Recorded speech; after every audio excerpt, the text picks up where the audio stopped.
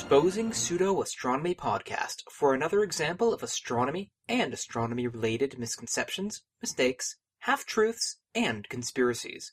My name is Stuart Robbins, and this is episode 61 for the third quarter of January 2013. The topic I'm going to talk about today is giant asteroid impacts and their effects on various solar system objects. The basic claim in this episode is that astronomers invoke giant asteroid or comet impacts to explain a lot of weird solar system things. When I discussed this as a possibility to explain Venus's weird spin in my anniversary episode on Velikovsky, a comment I got on my blog was to the effect that the person enjoys reading mainstream scientist excuses for things that seem even more silly to them than the pseudoscientists. So, I thought I would take an episode to talk about whether our invoking of an asteroid impact to explain things was our way of just special pleading and lack of any evidence, or something that's been supposedly disproven. I'm going to talk about 4 main cases in this episode, some of which I've talked about before, but this time in the exclusive context of the asteroid impact ideas. Returning to the format that I initially set out for this podcast program, I'm going to take you first through background information on the solar system's history and dynamics. The nebula or nebular hypothesis is currently our best model for how the solar system forms. It's often ridiculed by creationists and other pseudoscientists, but that's a different episode. As an aside, did anyone watch Alton Brown's Good Eats TV show? I keep on feeling like I'm sounding like him because he'd always bring up something and then say, that's a topic for a future episode. Anyway, the very basic explanation of the nebular hypothesis is that a very expansive cloud of dust and gas was perturbed by almost anything, and a tiny area now had enough density to start to collapse under its own gravity. This kept going, and a star was born with a family of planets that originated from smaller other clumps throughout the local region. The planets were built up by smaller chunks, which were built up by smaller chunks, and so on back to the original dust and gas grains themselves. After the star is born, it's very energetic, throwing off lots of ultraviolet radiation, and it effectively destroys the nebula in the local region so that no more planet formation can happen nearby. You're left with a star, planets, and innumerable smaller chunks of material that didn't get swept up and impact and become part of other planets in time. If they're rocky or metally, they're asteroids. If they're icy, they're comets. Most objects have generally roughly nicely circular orbits around the star. Some don't. Others will get perturbed by a large planet's gravity and get set on a new orbit. It takes a while to do what we call clear out the solar system of debris, but you really only have 4 choices. 1. Impact the star. 2. Impact a planet. 3. Get shot into a stable orbit.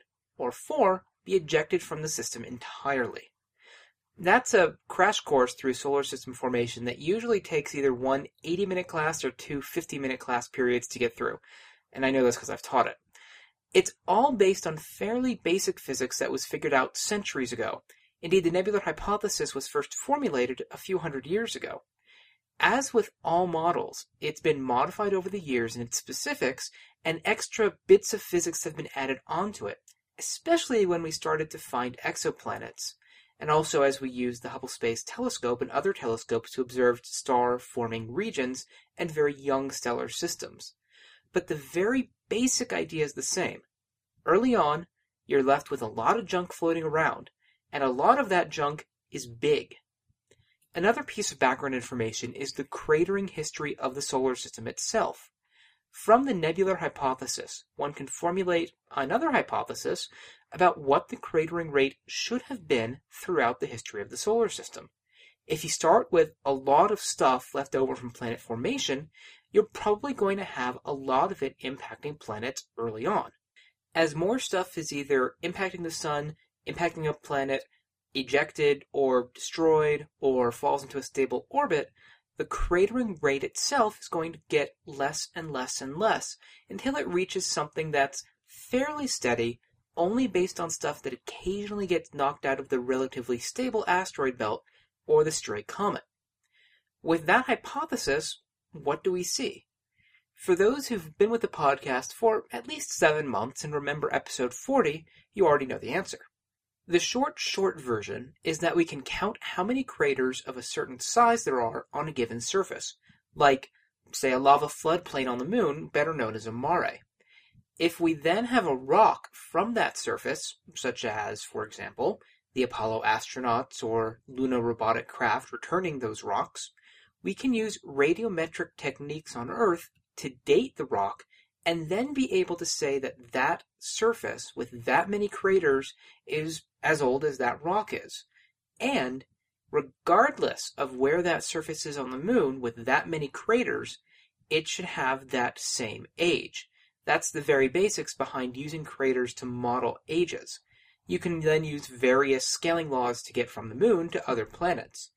If you want the longer version of that, go back to episode 40.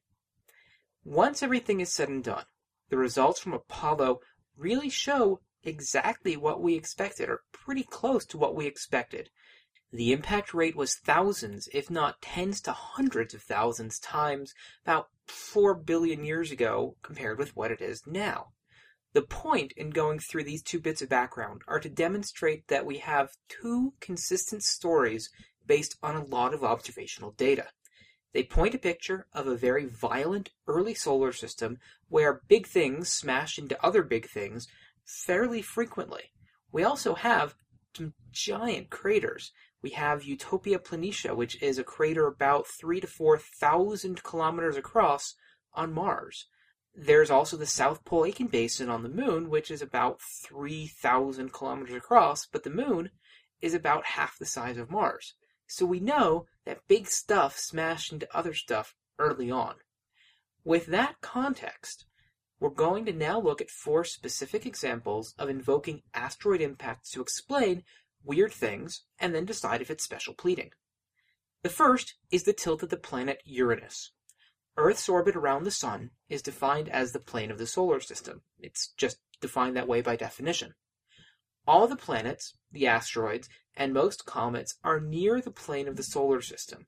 Almost all of the planet's rotations are about an axis that's somewhat perpendicular to the plane of the solar system, such that all of the planet's equators are on that plane, or sort of close to it.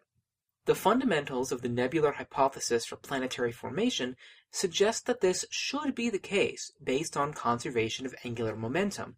Everything should be in the same plane, and it should spin the same way. Remember that because it's important for our third item too. One of the big exceptions is the ice giant planet Uranus, or icy giant planet, or if you're old school like me, the gas giant planet Uranus. It's the 7th planet from the Sun, and it's a featureless blue blob as imaged by Voyager 2, and if anyone's seen it through a backyard telescope, or almost any telescope from Earth. Uranus does orbit in the plane of the solar system. That's not an issue.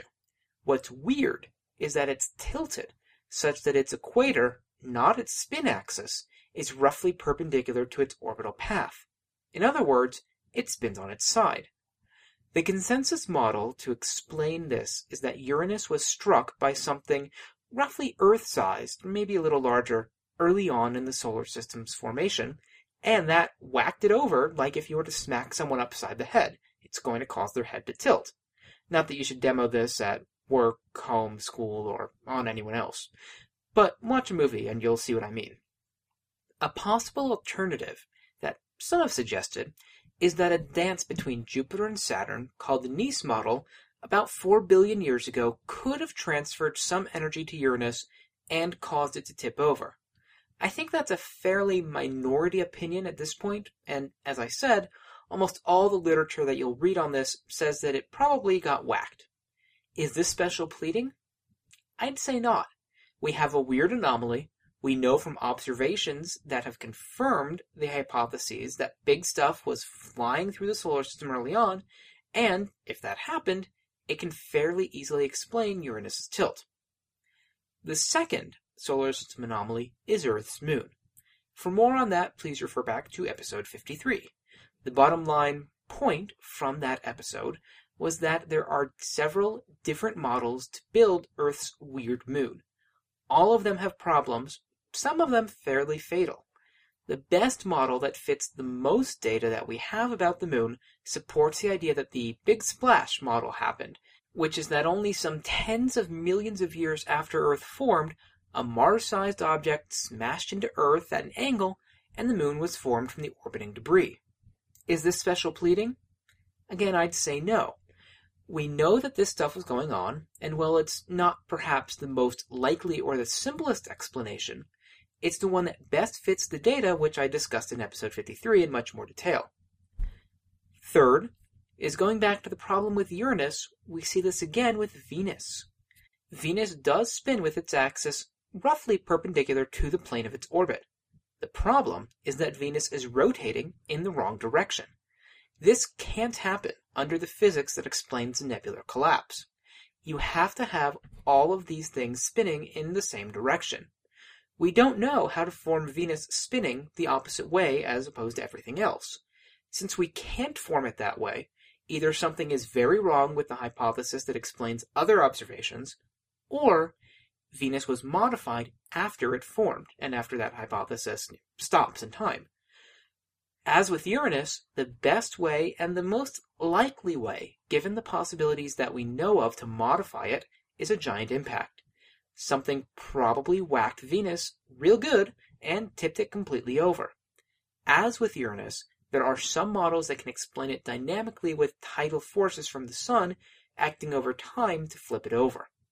Is this special pleading? Again, I'd say probably not, for the reasons I said before.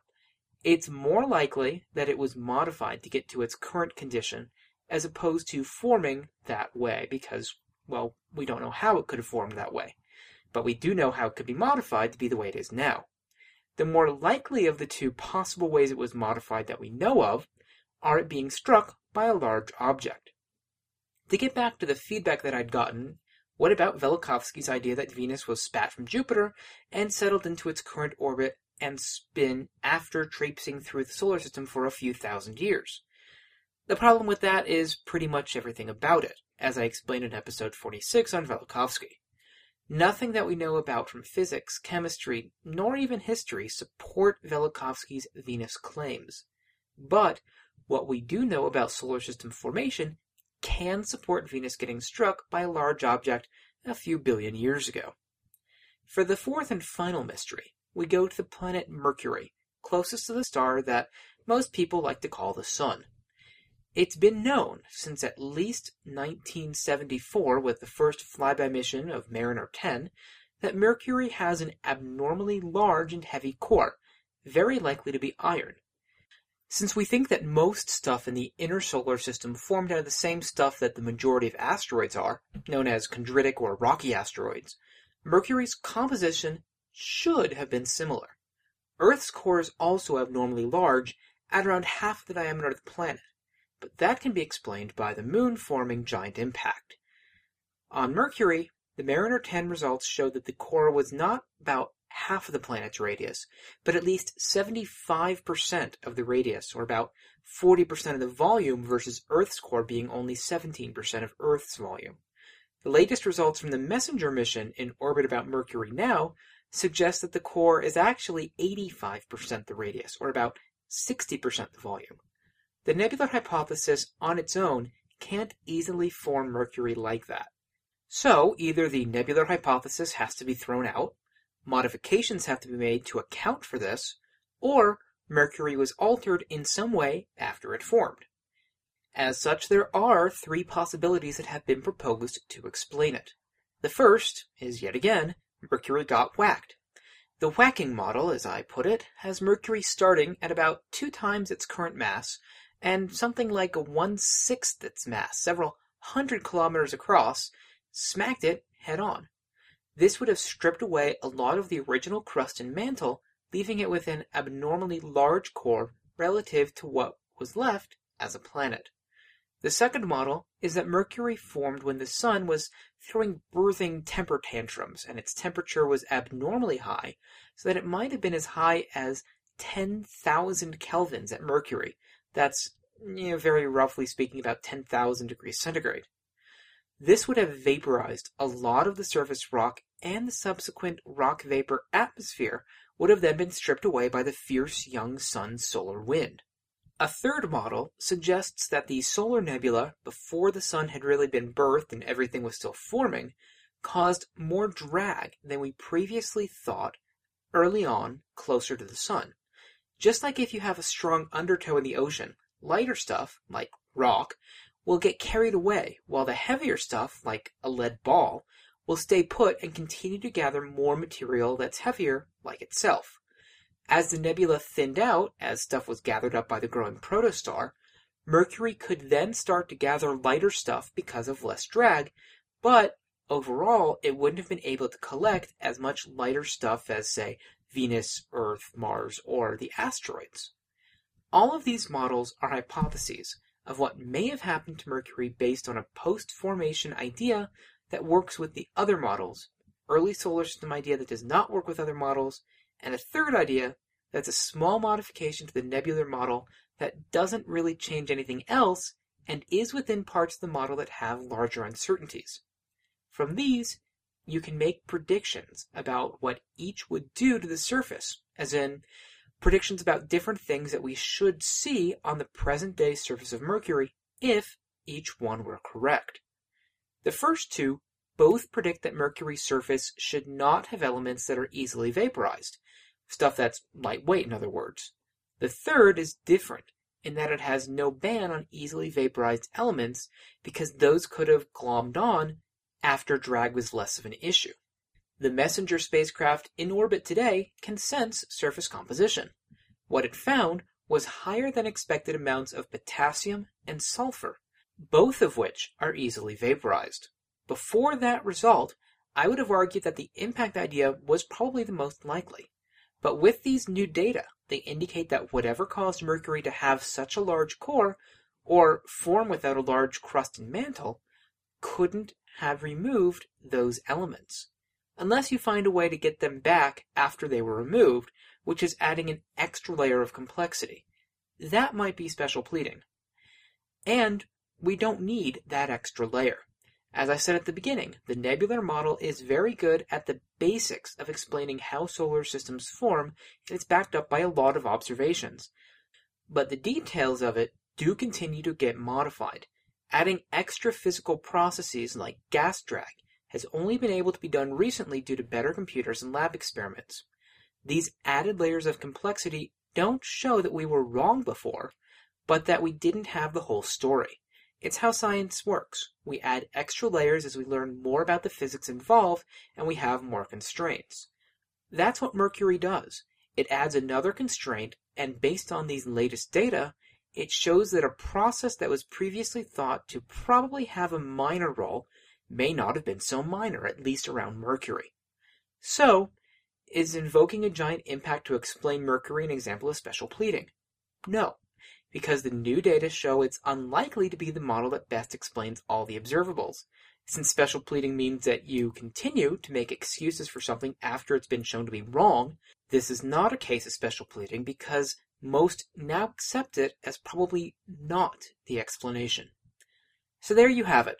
4 examples of weird solar system anomalies that people explain or have explained with big impact events. I would say that none of them are examples of special pleading. They're examples of invoking a process that we know went on to explain a feature that we know it can explain. And in the case of Mercury, it's a process that's no longer in favor based on the new data.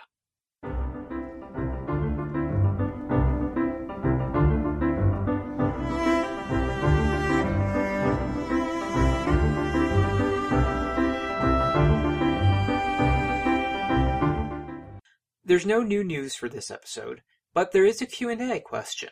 This episode's question comes from Alan N. from Arizona, but currently in Thailand, who asks, "There's a new Mars meteorite in the news recently, the Black Beauty. My question is, how do we know these rocks come from Mars?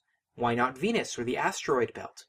And, since I assume the scientists know what they're talking about, what kind of activity ejected these rocks? I don't know what the escape velocity of Mars is, but it must require substantial energy."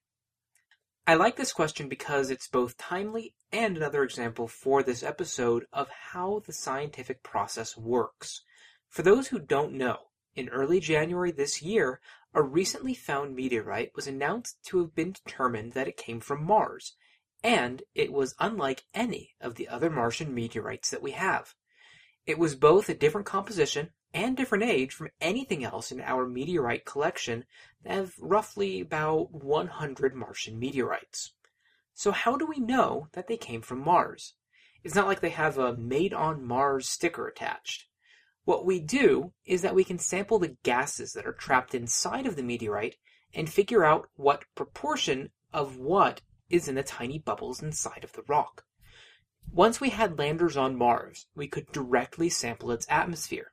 When the atmosphere was found to be very similar to that gas in some meteorites, the conclusion was that that was their likely origin.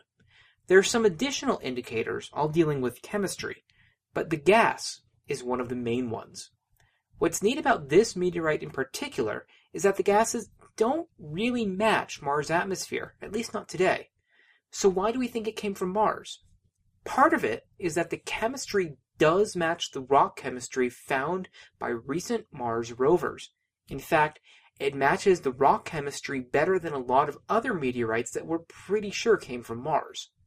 Another part is the process of elimination. The meteorite has abnormally high amounts of extraterrestrial water in it, as in water that they're almost entirely 100%, as close to 100% certain that they can be, that it did not come from Earth. It was indigenous to the rock itself. The meteorite has about 10 times what other Martian meteorites have, but, again, it's pretty sure that this contamination did not come from Earth. So the question then is, where could it have come from? Its trapped gases are sort of like Mars, the chemistry is like a lot of the rocks that we see on Mars, and it has 6,000 parts per million of water in it, more than the other Mars meteorites that we have. It's through process of elimination that we get that it probably came from Mars. It's almost certainly not from Earth because of the actual low water content relative to other terrestrial Earth rocks and other chemical indicators. We can't see how it could be from Mercury because there shouldn't be any water in its rocks at all. It's 2.1 billion years old, but it was only in space for a few million years before it landed on Earth. Models for Venus show that its runaway greenhouse effect would have gotten rid of all that water long before that. Comets, on the other hand, would have, again, way too much water just like Earth. Asteroids shouldn't have any water like Mercury. With Mars, it probably had that much water at some point in the past. We just don't have examples of rocks that show that amount of water in our collection. But, from the process of elimination, what's left as most likely is Mars. It doesn't really fit with our other samples, but it does fit with a few observations of Mars, and so the conclusion for now is that the meteorite is from Mars. To answer the final question of how it got here, we return to what this entire episode has been about. Impacts.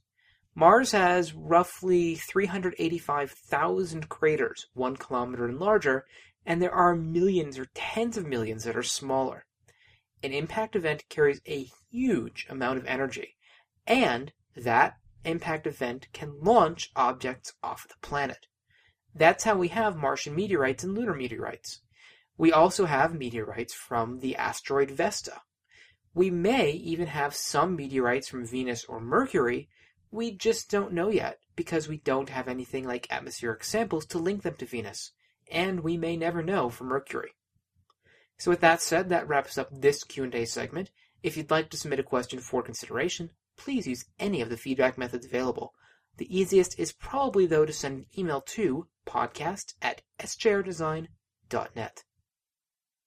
I'm bypassing feedback again this week, and there is no new puzzler. However, because I'm recording this early, because I have to be out of town when this goes live, the puzzler from last episode is still going. So submit your best pareidolia examples from any spacecraft imagery of planets, and I'll show the best, and the show notes for the next episode. The episode to come out next, January 24th, will probably be something of a clip show. More on that when it comes out. In terms of announcements, there's only one for this episode, and that's that I am tentatively scheduled for a debate with Michael Horn, the North America media representative of the alleged UFO contactee Billy Meier. Horn and I have had, I'll just say, conversations in the past, but this particular debate will be on a pretty skeptical radio show, and I will have more details when we actually have that scheduled. It'll probably be sometime in April or May, somewhere in that time frame. So with that said,